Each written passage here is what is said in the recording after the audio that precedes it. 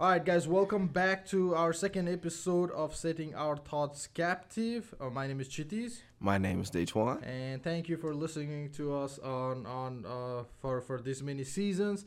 And I just want to encourage you, if you have not listened to our first episode, go ahead and listen to it. It's already uploaded on all your listening platforms.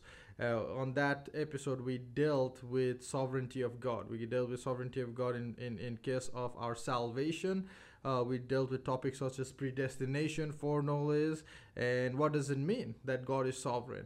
Alright, so if that is the topic that you have been wrestling with, that you want to learn more about, I encourage you guys to go and listen to that episode, and then go to your scripture and wrestle with that topic. Moving on, for the second episode, we want to talk about a topic that is very important in our spiritual life. I would say one of the most important discipline of our spiritual life, and that is prayer.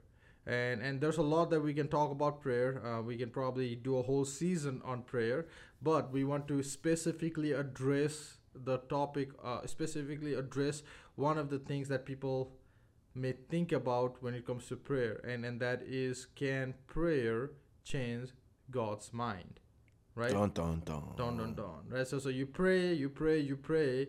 Does your persistent prayer, does your faithful prayer, does your prayer change God's mind? And so the notion that we are trying to address is that a lot of people think that just because they pray persistently, just because they pray with greater faith, let's say that, even using that term, or just because they pray, or just because some people pray, righteous people pray, it will change God's mind, right? And so that's the topic that we want to address. Now, first thing first, let's start a foundation here, right? I like building things up.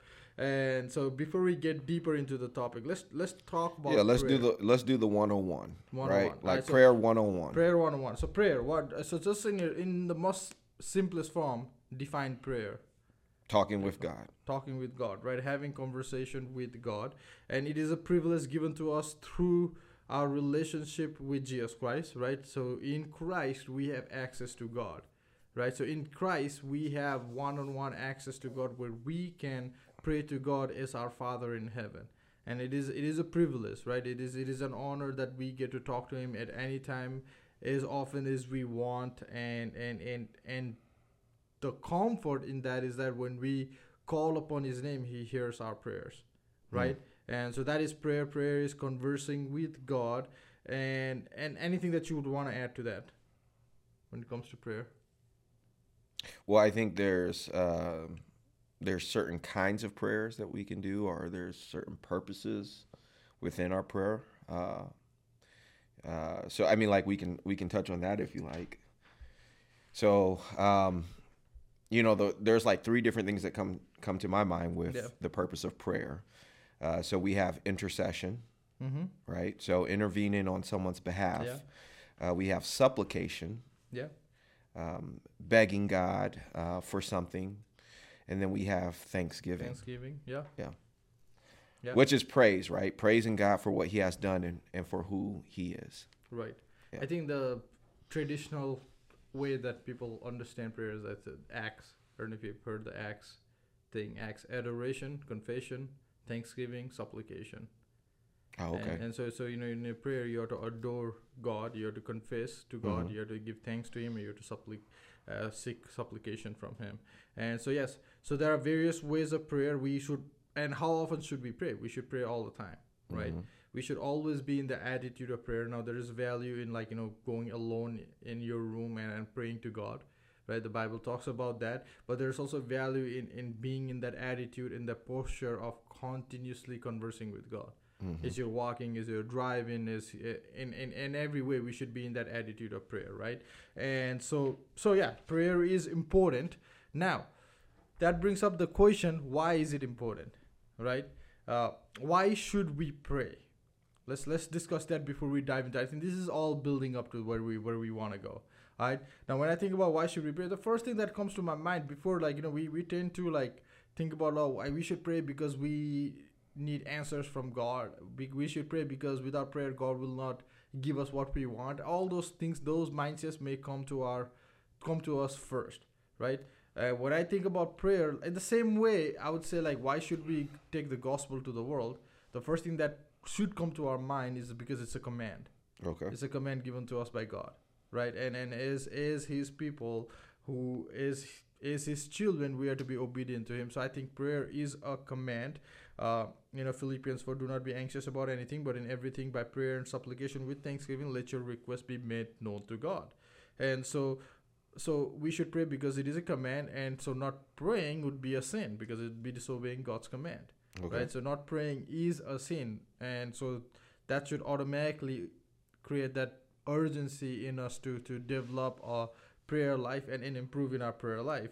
Thirdly, I think when I think about prayer is, prayer is for the glory of God, just like everything else, right? Ultimately, it is for the glory of God. It is not for our glory. It is not also to fulfill our will, right? It is for the glory of God. Prayer is a way we align to God's will, not the opposite. And oftentimes what happens is, like, we tend to pray wanting God to align with our will, right? And so prayer is us recognizing what is God's will and aligning to it.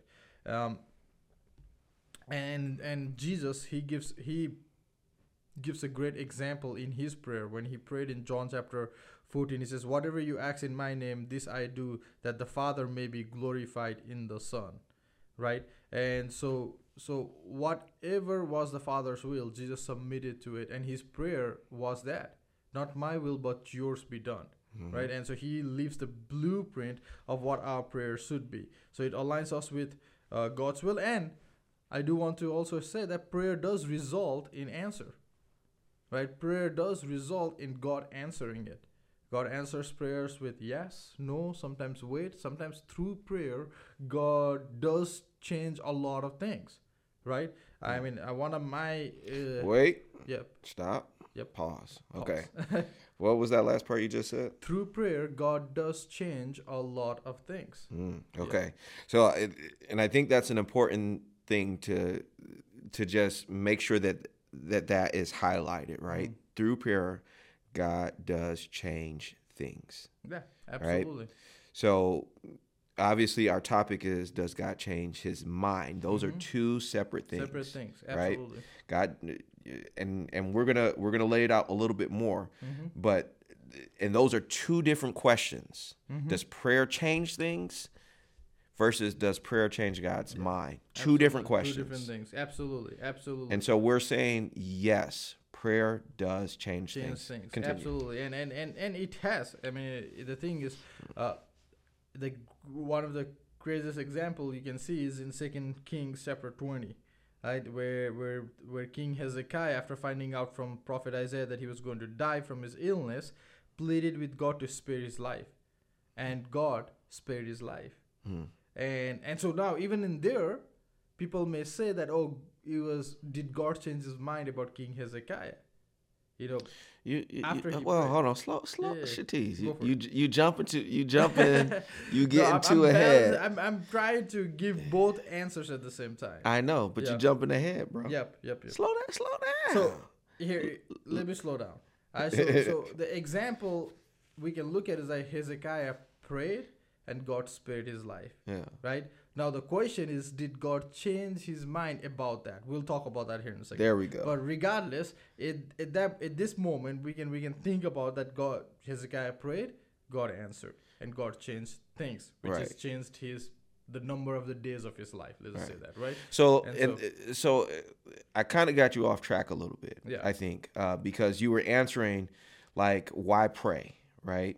So from that you said it aligns our will with God. Yep. It's in obedience to God, right? Make your request. So we're following the command of God. For the glory of God. For the glory of God. And then it changes things. Basically. And it changes things. And I would add to that, like the way that I kind of think of it too, and I would agree with all those other things too. I think so within that, like those are like subheadings in my mind, the way I visualize it, where over that the heading is a surrendered life to God, right? So as my life is surrendered to God, I'm obedient to his command to pray, Mm-hmm. I then also align our will with God's, right? What I want Mm-hmm. has to then be submitted and surrendered to what God Yeah. wants, right? And then obviously the glory of God. Absolutely. Uh, So and it's like it's a revelation that we're totally dependent on God. and that's the other thing, Yeah. right? Because for me, it's like and I had this in my notes: a heart that is dependent and trusting on our end God. Yeah, absolutely. Right. So that's what I think that's one of the things when I think about why pray. Mm-hmm. Yeah. Yeah, absolutely. So uh, said that we do believe that prayer changes things, but the question in of the topic today is that does prayer change God's mind? Right? So say that first and foremost, right? Let's talk about God's mind before we talk about does prayer change God's mind, right? And so what do we know about God? Few things, right? And then we can address the issue like does prayer change God's mind, and if it does, then why? If it doesn't, then why? And what implications it has, right? Okay. So a few things about God we know is that God is holy, God is just, God is love, God is also sovereign, right? And we talked about that in detail last episode that God is he's aware of every event. Nothing happens without him allowing it, right? And if he wanted to stop something to happen, he would stop it. Nothing can change, nothing can thwart his plan, right? As the Bible says, nothing will change his plan, which means that God is also immutable.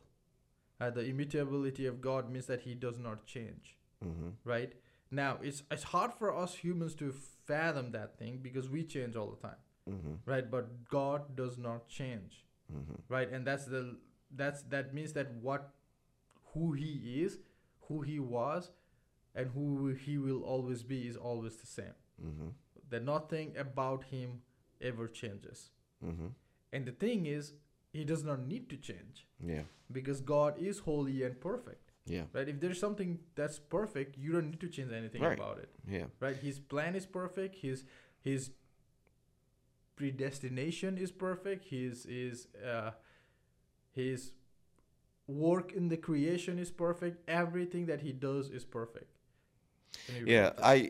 And so okay, and I think when we think about the question too, it's and I guess maybe to play a little bit of the other side of things, right?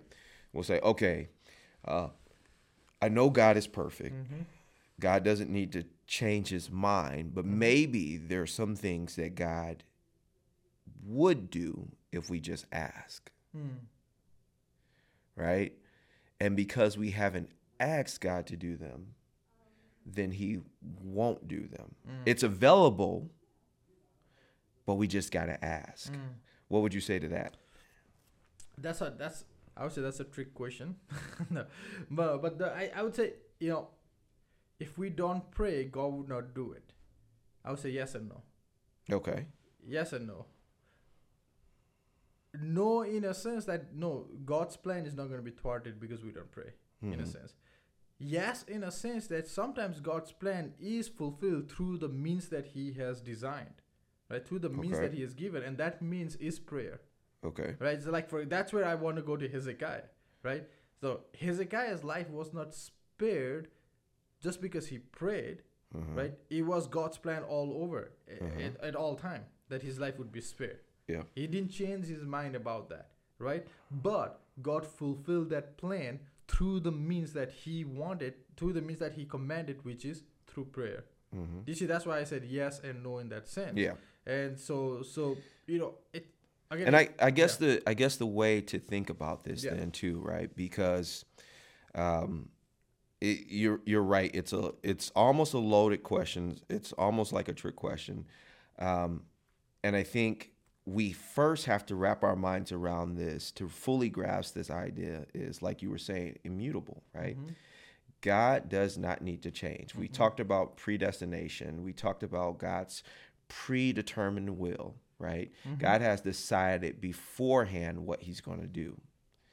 And God is not reactionary. He does not exist within the bounds of time, right? And so I think for you to fully grasp this idea, you have to understand this about God, that God does not make mistakes. No, absolutely. Right? And so when we say, okay, if prayer will change God's mind, then that the I guess the presupposition in that is that there's things that we could lead God to do that he didn't consider already that would be good.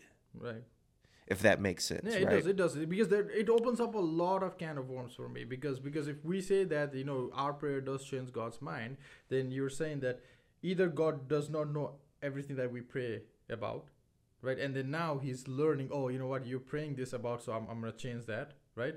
Or the fact that what we're praying about, that situation, he is unaware of it in a sense. Now it attacks his sovereignty at that point, right? Yep. But God is fully aware. I mean, the Bible says he knows our needs even before we ask him, right? That's an omnipotent, omniscient, omnipresent, omniscient, God, right? And so he's an all-knowing God, and so he knows our prayer needs even before we pray to him. So if we say that, when we pray and after that God changes his mind, that we're saying that he might not know about this.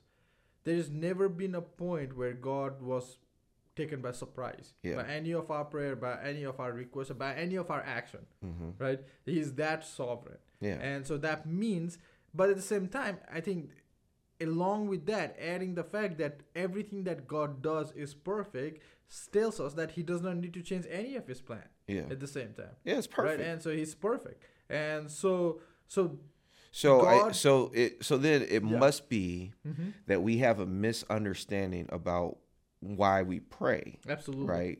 Absolutely. We shouldn't have the understanding that whatever God's plan is needs to be altered through prayer. But more so that God, like you said, through the means of prayer, God is fulfilling what he has already planned. Absolutely. So prayer is not changing God's mind. Right? Prayer changes a lot of things, and I want to talk about that here in a little bit, but it does not change God's mind. Yes. And what in short, right? No prayer of human being, and there are being many men of prayer, right? And it is good to be people of prayer, right? Like I think you nailed it in the earlier when you mentioned that your prayer reveals our total dependence and our submission to God. Right? And so we are to be men of prayer. We are to be praying consistently without ceasing. One of my favorite one of my favorite character of the past is George Mueller. And I don't know if you have read the story of George Mueller, but George Mueller lived his life through prayer. He ended up establishing one of the largest orphanages in the world in England, but he started with nothing. And all he did every day, he would pray, and God would provide, right? And even in his case, right, even though he is looked upon as a man of prayer, none of his prayer and none of any human being prayer has ever changed the mind of God, even to the slightest, right? Because his mind does not ever need it to be changed, and that's where Numbers. So then.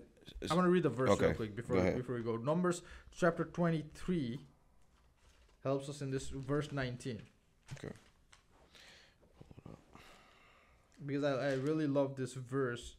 I mean, it really goes to what we're saying. God is not man that he should lie, or a son of man that he should change his mind. Has he said, and will he not do it? Or has he spoken, and will he not fulfill it? Right? So God does not change. He does not have to have a change in mind. He's not like us humans. We have to change, right? Because sometimes we realize that what we intended to do, even with good intention, was bad. Or what we intended to do with bad intention was worse, right? So we need to change constantly. God does not struggle with that. That's not who he is. And so God does not change our mind. So our prayer is not changing God's mind even to the slightest. So if it's not changing God's mind, then what does that mean when we say prayer changes things? Right. So that brings up all kinds of questions, right? So does prayer change anything? Right? So we go straight from there to like, does prayer change anything? Or the other question would be, if prayer does not change God's mind, then why are we praying at the same time, right? And so yes, let's address it. So, is prayer any good if it does not change God's mind? And that's one of the things that people understand. I think that is misunderstanding God, and that's misunderstanding God's way of fulfilling his plan, right? We don't pray to change God's mind. We pray because it is commanded by God. We pray so that through prayer we can align ourselves to God. We pray because through prayer we reveal that we're totally dependent and we are submitting to God. But at the same time, we also pray because through prayer God changes a lot of things, not his mind, but a lot of things. So what are these lot of things, right? And on top of that, I would say prayer changes us. It changes us. Yeah. Right? And so let's discuss that. So prayer changes a lot of things. Let's put a lot of things on the side. On top of that, it changes us.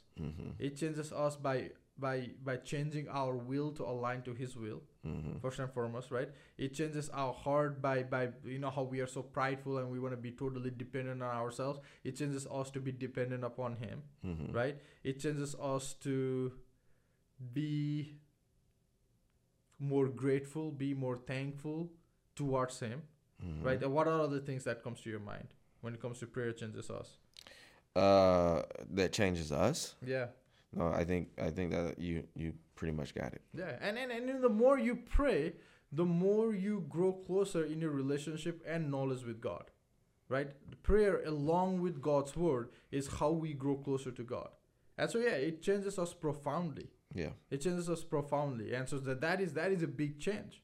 Yeah. Right? So prayer does not change God's mind, but it changes us. The second thing is, through prayer, it also changes a lot of things. Right? I mean in your Christian life, how many times have you prayed and you've had your prayer answered?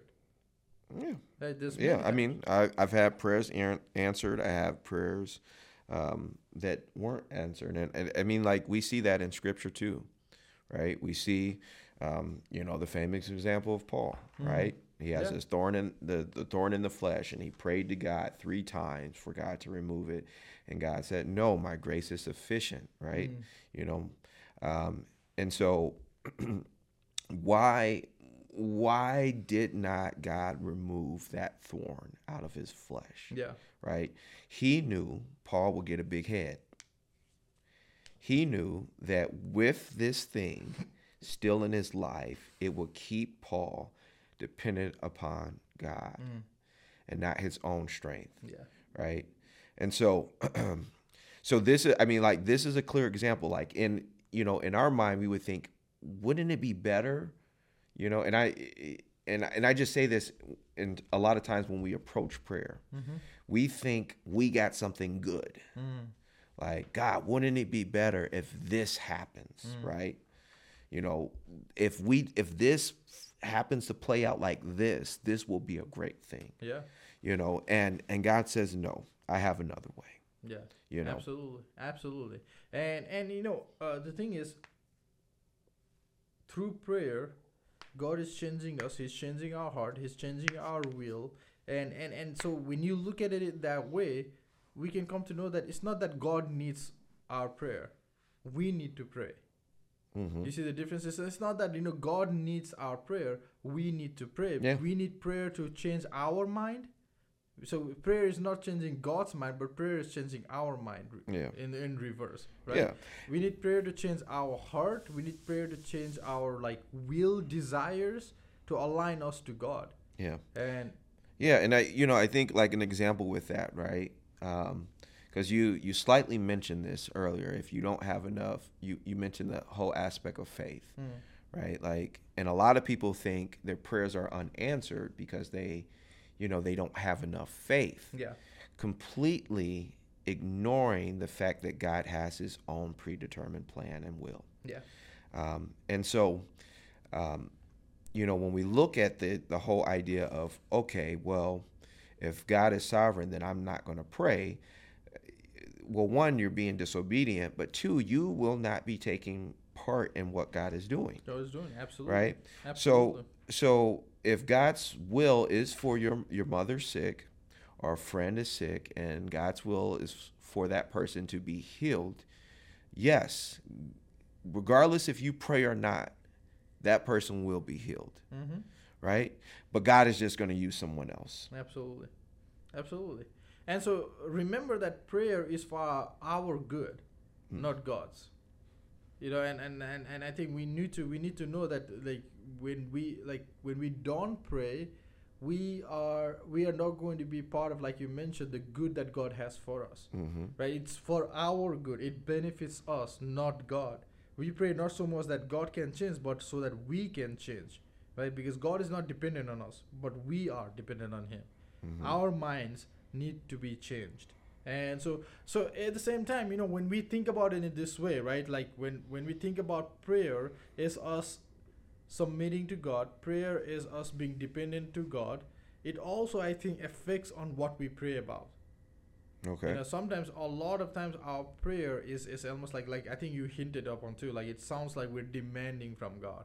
Right? It sounds like, God, I need you to change your mind. Like, we're not directly saying it, but it sounds like that, right? Yeah. And it almost sounds like, you know, we're talking to a genie, right? Whereas a true prayer, although we are to pray about everything, seeks to align our will to God's will. Yeah. Right? Like, God, you're able to, but whatever your will is, let it be done. Yeah, James chapter 4 verses 1 through 3. What causes quarrels and what causes fights among you? Is it not this, that your passions are at war within you?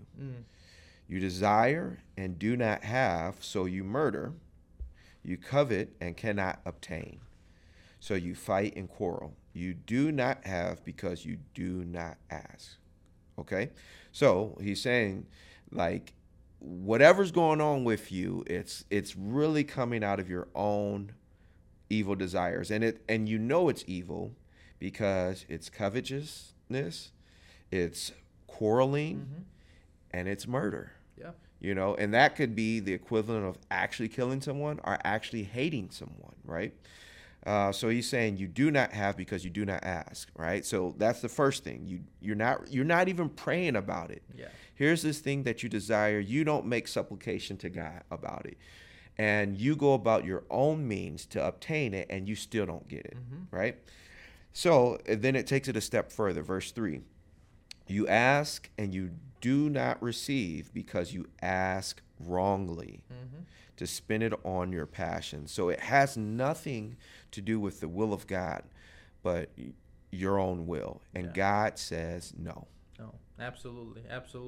And you know, the thing is, I find great confidence and comfort and joy in praying because God is sovereign, because God does not change. And I think it's like oftentimes people tend to say, like, you know, if God is sovereign, then why should we pray? If God does not change His mind, then why should we pray? I say we pray because God is sovereign. We pray because God does not change His mind. Because now we can submit ourselves to His will and His plan, and we can have a guarantee that, you know, He's going to answer the prayer. And that's the guarantee I think First John gives us, right? And in First John, I'm going to read that. Yeah. Okay, so read First John, because So, and this is the confidence that we have towards Him, that if we ask anything, right? I know people skip to the next one right away, but we have to remember the next phrase. If we ask anything according to His will, He hears us. And if we know that He hears us in whatever we ask, we know that we have the request that we have asked of Him. Amen. Now, you know, in a simplification, people will be like, oh no, let's ask anything He will give us, right? Yeah.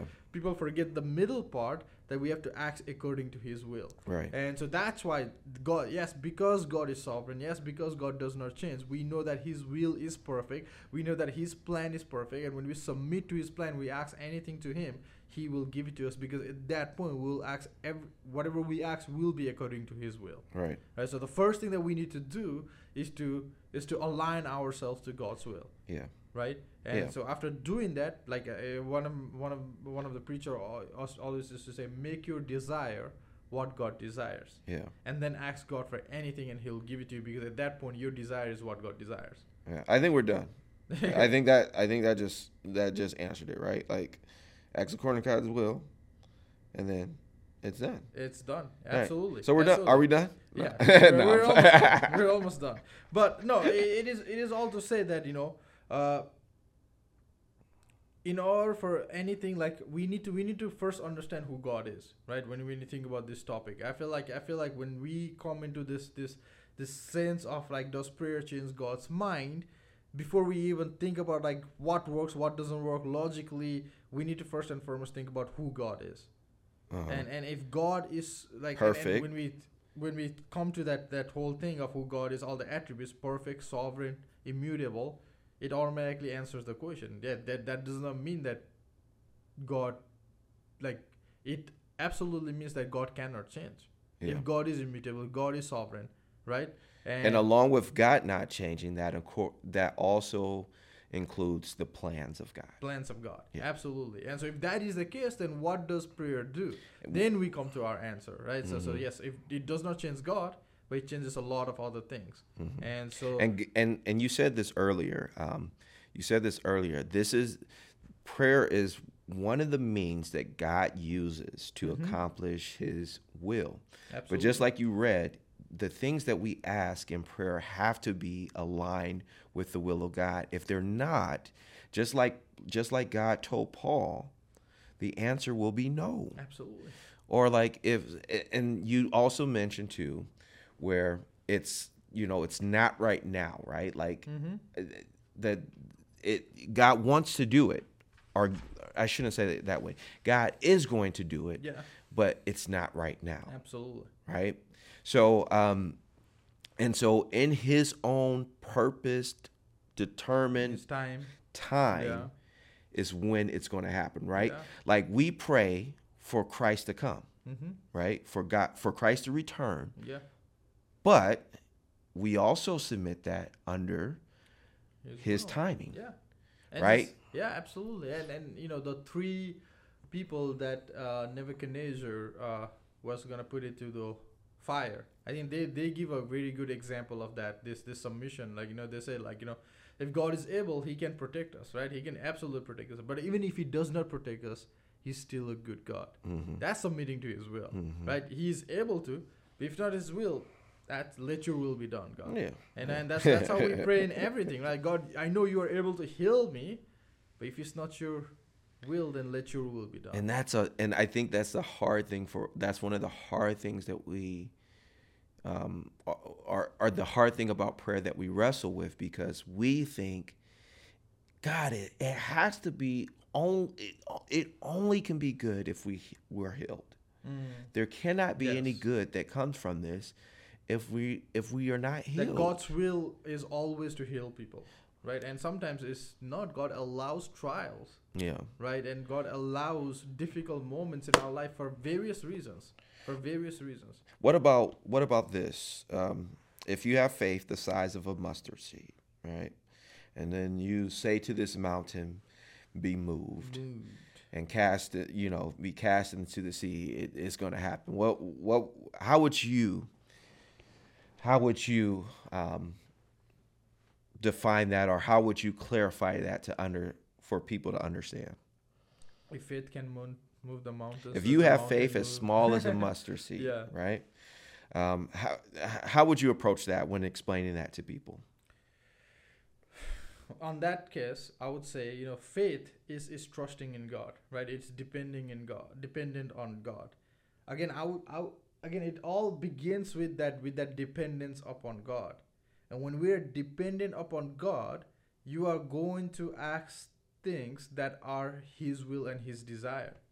And I would say what Jesus was trying to accomplish with people were people with not even a faith of a mustard seed. He was talking to people with little to no faith at all, right? And He's telling them, like, listen, even if you had this small faith, you could accomplish so much for God, right? You could have so many things that you could be part of, bigger than that you are expecting, right? But because you don't have it, you are not being part of it. I don't know what would you add to that? Well, just to give it a little context, right? So in Matthew 17, and Jesus rebuked the devil This is verse 18. And Jesus rebuked the devil. So they were trying to cast out a demon. They couldn't do it, right? Jesus rebuked the devil, and he departed out of him, and the child was cured from that very hour, or instantly. Then the disciples came to Jesus privately and said, why could we not cast it out? He said to them, because of your little faith. For truly I say to you, if you have faith like a grain of a mustard seed, you would say to this mountain, move from here to there, and it will move, and nothing will be impossible for you. Right? And then the King James Version adds in verse 21, howbeit this kind goeth not out but by prayer and fasting. Yes. Right? And so some people would say, okay, I need to pray more. I need to fast. And also by doing that, then this will cause God to change his mind or cause God to move. And so, so you're saying this would be really, to understand this is to, it's more so dealing with unbelief rather than changing God's mind. Yeah, absolutely. Unbelief, dealing with unbelief, and also recognizing the fact that, yes, if God's plan is to change the devil's change, if God's plan is to cast out the demons, then it's not the prayer that changed God's mind. His mind was already set. It was prayer that he used to fulfill his plan. Right? So prayer was not the means to change his mind. Prayer was the means to fulfill his plan. Okay. All right. Got another one for you. Oh my goodness. Go for it. This one's easy. Yeah. I promise. Yeah. If two or three are gathered in my name, there I am in the midst. What about that one? Well, 2 or 3, 4, 5, 6 or 7. God is omnipresent and he is there. I think that is in a different context, all right? Exactly. The context is what, church discipline. Yeah. So people will say that is like the replacement for church, which is absolutely absurd. But the reason why I'm bringing these verses up are because these verses are often used to convey the power of prayer, right? So in the first example, if you just have enough faith, right, you can move mountains, right? Nothing is impossible, right? So again, technically, it is right, but the way they use it is wrong. So in that example, this is where the first example with the mustard seed, this is where we get the idea of you didn't have enough faith. Yeah. Right? Yeah. Because if you have enough faith, then nothing is impossible. Yeah. Right? So we get to that where people then, are told your prayer was not answered because you didn't have enough faith. Right? And this next example, completely out of context, this is dealing with church discipline. We think, or we've heard how this deals with, okay, if we're going to really get God to move, God's not moving, we need to get more people. So we get 2, we get 3, like you said, 5, 6, 7. Yeah.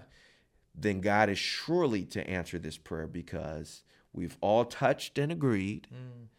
And now God is in the midst, and he's going to answer that. Okay? Here's another example. And this one is in Jonah. So if you look at Jonah chapter 3, verse 10, we have an interesting word that's used here. When God saw what they did, how they turned from their evil way, God relented, or the King James Version says repented. So God relented, or God repented of the disaster, or the evil that he had said that he would do unto them, and he did it not. Yeah. All right. So here's an example that one may potentially argue where God changed his mind. And there are a couple of verses that use that same word, like where God regretted making human beings, like it says in Noah's before the flood, right? So there are a couple of verses like that. So so that was Jonah chapter 3, verse 10. Yeah. So how are we to look at that, right? Let me read another one. Why, with that, Jeremiah 18, verse 8. And if the nation concerning which I have spoken turns from its evil, I will relent of the disaster that I intended to do to it. Right? Again, King James Version says, I will repent of the evil that I thought to do unto them. So on the surface, this appears as if God is changing his mind. Mm-hmm. But in actuality, that is not the case at all. No. Right? No. He's saying if they repent, or if they change, the nation against whom I have pronounced turns from their evil, I will repent of the evil. Yeah. Right? And so how do you know how that word, how we are to actually define that word based upon the on some level, Okay. again, like these are these are, again, we have to remember that we are reading from English translation of Hebrew, right? Mhm. And the word Hebrew word could have various meanings. Now, one thing that we know for sure, understanding God and his attribute consistently from the scriptures, God cannot change. Mhm. Like, there's no way God regrets anything, God repents of anything. He doesn't need to repent of anything, right? He Mhm. doesn't need to relent any of his plan. His plan is perfect. That we know, right? Okay. And so even That's fine and dandy. Get to Yes, the point. No, no, I'm saying, no. The thing is, even when these type of the reason why I'm saying this is that when these type of verses come, we don't jump to conclusion. Yeah. First, we think about who God is, and we stay consistent with that, and then we try to understand the answer. Okay. To this. Yeah. When I think of God relenting, or especially God repenting or regretting, I'm thinking of God's compassion and God's grief towards the sin. Like, for example, I'm thinking of like when God regretted that he created humans, right? Before the flood of Noah. I'm in that verse, what he's trying to say is like God grieved over the sin of humans. Okay. That the humans that he created for his glory were so vile and sinful that there was none that were found right. I'm thinking about that. In the So- whole world, there was none that was found, and that grieved God. Okay. But again, like if you're gonna go there, you have to. I think we have to make it clear that it's not in the sense of God thinking, "Oh, I made a mistake," No, right? no. It's and Because his plan Mhm. was already to redeem human beings, even before Noah's flood, which is Genesis 3. okay. Right? His plan already was in place, and he was working according to his plan. But even then, God does hate sinners, and God does grieve over his creation sin, right? And so that is, again, I don't know if that really answers the question or not. But what do you have on that? when it comes All to right. that? So again, Yeah. let's like last week, let's bring up a Greek word, or not Greek, but Hebrew word. Strong's H 5162. Nachem. Nachem. Nachem. All right. So that is the word that is used for repent. Okay. In this word, we see that. Now, if you look at it, you'll think, okay, God repented. What? Now, obviously, from our traditional understanding of the word repent, we understand that to mean someone has sinned, someone has done wrong, and they're repenting and going a different way. But with God, the way that it is being used is almost an easing, like, or a comforting, right? So if we read it again, and this is Jeremiah 8, if the nation against whom I have pronounced turns from their evil, I will repent. Yeah. Right? So God removes the judgment. God is eased, or he's comforted to remove his judgment if this thing happens, Yeah. which is what? Turning away from their evil. Yeah. Right? So it's not God repenting, it's God being comforted in the fact that he is going to remove the judgment that he will bring if they don't repent. Yeah. This is an example that we see all throughout Scripture. What is this actually saying? Like the same thing, and we read it earlier in Jonah, right? If the people of Nineveh will turn away from their evil, then the judgment that is coming, he will remove it. Yeah. And that's the same thing in our life. Yeah, absolutely.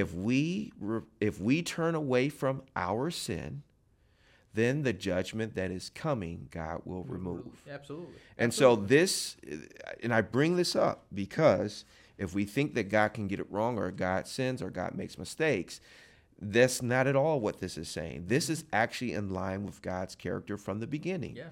If we turn away from evil, then God will not bring judgment. Absolutely. Absolutely. Which was his plan from before the foundation of it. Which But means it wasn't God really- hasn't No, changed it wasn't at like all. he changed right then. Absolutely. Absolutely.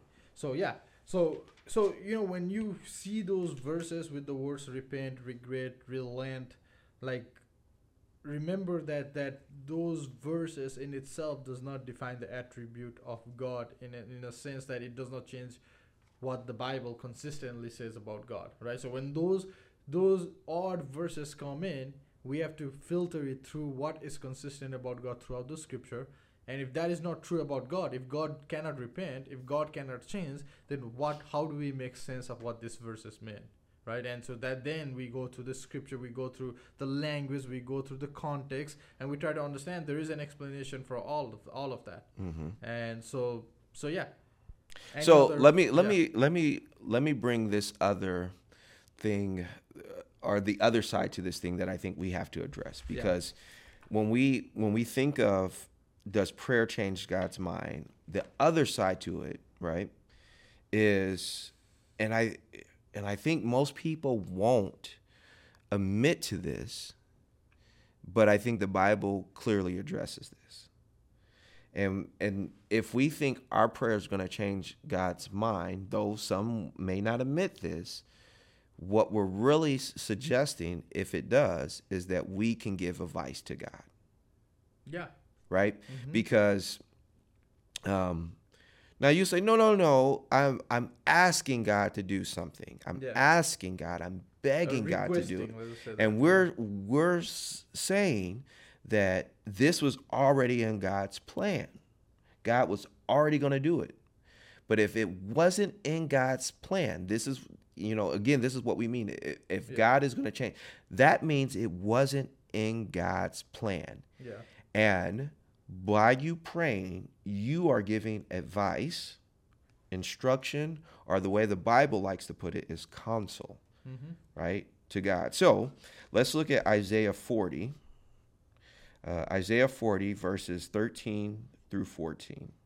It says, "Who has measured the Spirit of the Lord, or what man shows him his counsel? Whom did he consult, and who made him understand? Who taught him the path of justice, and taught him knowledge, and showed him the way of understanding?" Okay, I'm gonna read the King James Version. Of course. Just, but and you'll see why. "Who have directed the Spirit of the Lord, or being his counselor have taught him? With whom took he counsel, and who instructed him and taught him in the path of judgment, and taught him knowledge, and showed to him the way of understanding?" Ridiculous statement, right? Or ridiculous question to ask. Yeah. Who taught God? Who has given him instruction? Who has showed him the way to go? Is what it's asking. Right? When we think about it out loud, it's a ridiculous statement. No one has taught God. Yeah. No one has shown God the path to go. No one has given him any advice on what to do. Yeah. And Job tried, and then he got schooled. And in the end of Job, yeah, absolutely. Let's read another one. Psalm 33, verse 11. "The counsel of the Lord stands forever, the plans of his heart to all generations." Right? his counsel, by the way, that does not include you and I in that. That stands forever. It means it doesn't change. No, it doesn't. Okay, let's read another one. Proverbs 19, and okay, guys, these are a lot of verses, but it's to drive home the point of what we're saying, right? So verse 21, Proverbs 19, verse 21. Many are the plans in the mind of a man, but it is the purpose of the Lord that will stand. Mm-hmm. We got a lot of thoughts. We got a lot of plans. Yeah. Things that we think should go a certain way. But right here in stark contrast, but it is the purpose of the Lord that will stand. Yeah. You got a plan. God has a plan. Your plan doesn't supersede his. Yeah. God's one is the one that will stand. So it's not your plan that will change his plan, but his plan will change yours. Exactly. And you ought to align your plan. That's why, we may have all kinds of plans. How many times have you planned something and God changed it? Yeah. And now you look at it as like, man, that was God's plan all along, right? And he's done that so many times. I mean, the verse that you just read is similar to Job, when after he gets schooled by God, he comes to realization. Job 42:2, he says, I know that you can do all things and that no purpose of yours can be thwarted. No purpose of yours will be stopped, will be hindered, will be changed. And you have without prayer or without our prayer. And you have to realize, if you think that way, right, you are giving God counsel, or you are giving God advice, or you are suggesting that, and you may not admit this, but at the heart of it, that's truly what it is. Right. You are thwarting the plans of God, or the plans of God needs to be changed, and it doesn't. Absolutely. Let me keep reading. This one is Isaiah 40. So we're back in this verse, or back in this chapter. I specifically didn't read this part for a certain reason. But look at this. And it's verse 21 of 40. Do you not know?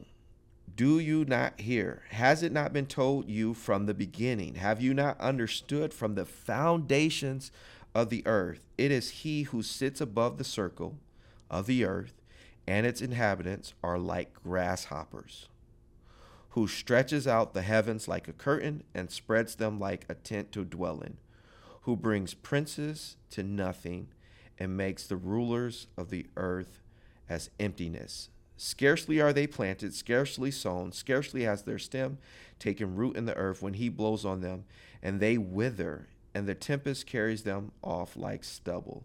To whom then will you compare me, that I should be like him, says the Holy One. Yeah. Again, you have to understand God is sovereign. Compared to God, we are grasshoppers, right? And he says useless, right? Useless. Like, we get to be a part of God's plans through prayer by fulfilling through the means of prayer, his will is being accomplished, not our will. Because when it comes to us, we are just but grasshoppers. He does not need us. And how is a grasshopper, the thing that has been created, going to say to the Creator, do this instead? Do that, yeah. As if we know better than he does, right? And we don't. And yeah. So I wanna read one more thing, just to tie it all together, and I think Jonah is a perfect example, right? So going back to Jonah, let's and we know this story, but let's just kind of highlight a couple key things in this. So in Jonah chapter 1, right, starting at verse 1, it says, "Now the word of the Lord came to Jonah, the son of Amittai, saying, Arise, go to Nineveh, that great city, and call out against it, for their evil has come up before me. But Jonah rose to flee to Tarshish from the presence of the Lord. He went down to Joppa and found a ship going to Tarshish. So he paid the fare and went down into it to go with them to Tarshish, away from the presence of the Lord." Okay? So disobedience, But here's a man thinking he's going to thwart the plans of God, Yeah. right? Or he's gonna run away from the presence of the Lord. Right. This is going Presence to, of the omnipresent Lord. God has told him to go to Nineveh, Yeah. but he's not going to do the will of God. He's going to do his own will, right? Look at this, verse 4. But the Lord hurled a great wind upon the sea, and there was a mighty tempest on the sea, so that the ship threatened to break up. All right, so out of his disobedience, thinking he's going to thwart God's plans, he goes this way. And here we see God acting. God's like, no, buddy. Yeah. Verse 12 of this, right? Everyone is like, what the heck is going on? Something's wrong. This does not make any sense. Why is this bad thing happening? What's going on? And he speaks up. And maybe my interpretation of this could need a little bit more insight. Yeah. But listen to this.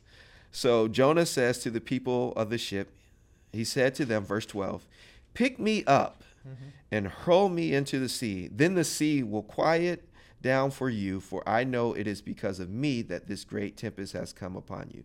So he's acknowledging that the reason why this happened is because God has done it. He knows God has done it. But his solution is to say, hey, throw me in the sea and you guys would be good. Now, I wonder in Jonah's mind, is he thinking that, okay, it's not suicide, but I kind of think in some ways he's toying with this. Yeah. Like if I somehow die, then God's will won't happen. Throw me in the sea. Yeah. Right? And we all know he was swallowed up by a whale. Yeah. Once again, God's plan's not being thwarted. Yeah. Right? Yeah. Now, It's, right after that, the men try to row hard, trying to protect Jonah, and that's funny because they're by rowing hard, they're trying to say like, we're gonna row hard against opposite of God's plan, and like it's only gonna get you towards destruction. They ended up throwing Jonah, right? And yeah, so yeah. So the sea calms. He's swallowed up by the fish. We know this. Skip forward, right? He goes off. He preaches to Nineveh, right? Right, and that's the first part that I read earlier about God repenting. The whole nation repented. Right. So now we get to verse 4, chapter 4, verse 1. Look at this. This is after they repent. And God decides he's not going to destroy him. But it displeased Jonah exceedingly. And he was angry. Yeah. And he prayed to the Lord and said, O Lord, is not this what I said when I was yet in my country? So this is before he even left. That is why I made haste to flee to Tarshish. So we find his true reason why he left.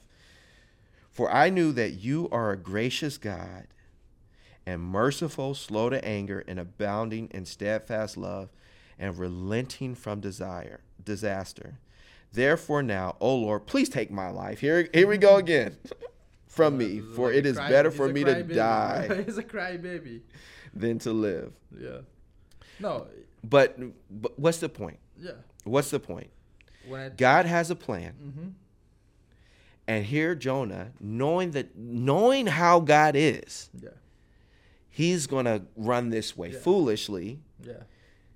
And God's plan was not thwarted at all. It was God's plan for Nineveh to repent and for him to bring the truth to them about it. I said that we've addressed a lot of things right today when it comes to the prayer. Let's highlight some of the key things. Okay. First, prayer is important. It's an important spiritual discipline. It's a command of God. We are, as believers, we are to be in the state of or the attitude of prayer at all times. If you don't have a good prayer life, start praying to God. Right? That is how you converse with God. That is how you get closer to Him. That is how you grow in your knowledge and in your relationship with God. Praying and studying God's word. Right? So make those things a priority in your life. There is nothing that should stop a believer from praying. And prayer reveals that we are submissive to Him. Prayer reveals that we are totally dependent upon Him. it is a great privilege given to us through the blood and sacrifice of Jesus Christ. We now have access to God, and we call him our Father in heaven. That is an immense pleasure. Second is that don't pray with the mindset that you're going to change God's mind, or don't pray with the mindset that through prayer you're going to change God's plan in your life, right? God has a plan in your life. Prayer is us changing ourselves according to God's plan, not the other way, right? So prayer does not change God's mind. It changes ours. It changes us. It aligns us to God's will. Now, if that is the case, then in our prayer, we should, even before we pray, we should think about, or we should continuously grow about what is the will of God, right? So that our prayer life is aligned to it. And I'm reading through Colossians with our college group here, and in Colossians, if you look at Paul's prayer in the beginning, his prayers are always focused on spiritual things. Like, thank you, God, for your faith. I thank you for how you are growing in the knowledge of God. He knows that these are the will of God. These are some guaranteed will of God that we can pray about, right? So his focus is not on temporary things. His focus are things that are eternal, spiritual things. And so it automatically, when we align ourselves to God's will, it automatically teaches us what to pray about. What should we pray? What should we not pray about, right? And going... aligning that with the, or comparing that with the verse that you read from James, right? Things that we should not be praying about things out of our passion. We don't, it's not really answered. But passion in the sense of selfishness, yeah. And worldliness, right? Yeah. So that's why it's not answered. So comparing those two things, we know what to pray about, what not to pray about. But at the same time, we pray confidently, knowing that God is sovereign and his will be done. We pray confidently because we also align to his will. And then that gives us all kind of boldness to pray to God, right? So God, I pray to you, I want you to heal me, but not my will, but your will be done. And so we can walk out guaranteed that God hears our prayer, and if it is his will, then he will answer it, right? And so that gives us even much more boldness and confidence to pray. Said that, lastly, I do want to say, and I think you touched on it a little bit, but we have to highlight this. A lot of times we miss out on some great things in our life because we don't pray, right? God's plan will not be thwarted, but his plan is fulfilled according to his means, and the means that he has chosen is prayer. Yeah. Just like, God can save whoever he wants, but the means that he has chosen is the proclamation of the gospel, right? In the same manner, the means that God has chosen to fulfill his plan and to do some great things, right? To change some great things, let's just say that, is through prayer. And so remember that prayer is that important because it does change things. Right, and that should give us all types of motivation to pray.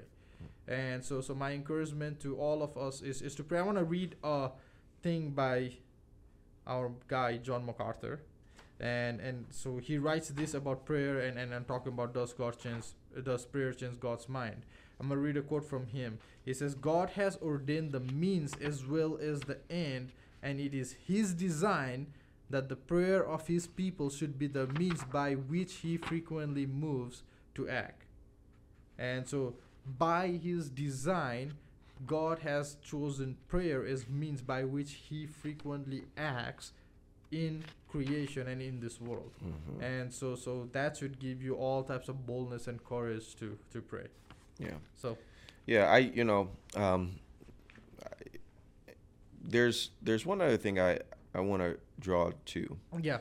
Or take a quick look at, and then we can be done. But I find it fascinating.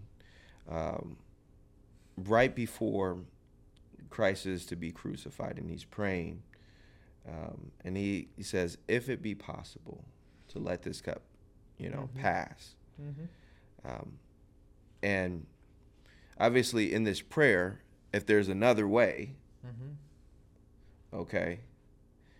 But he came to the conclusion that there wasn't. Yeah. And it makes sense that he would, right?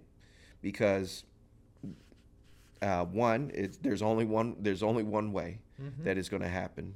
And we, and you know, you can get the sense of, I guess, the humanity of Christ in this, but at the same time too, realizing that the plan that God had already set in place was not going to change, right? So he submitted to it, right? Because I mean, like, think about it, like, this is his one and only son. Yeah.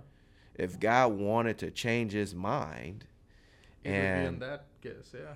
Yeah. you know, maybe we can do this a whole different way. Yeah. But And not only it would not be changed, but there is no other way it could have been changed either. yeah, There was no other way that what God's plan was going to be accomplished other than this, yeah, other than through the sacrifice of his son. yeah. Right? Because Look, well, here it is, right here, Matthew 16. And let's look at starting at verse 21. From that time, Jesus began to show his disciples that he must go to Jerusalem and suffer many things from the elders and chief priests and scribes and be killed on the third day.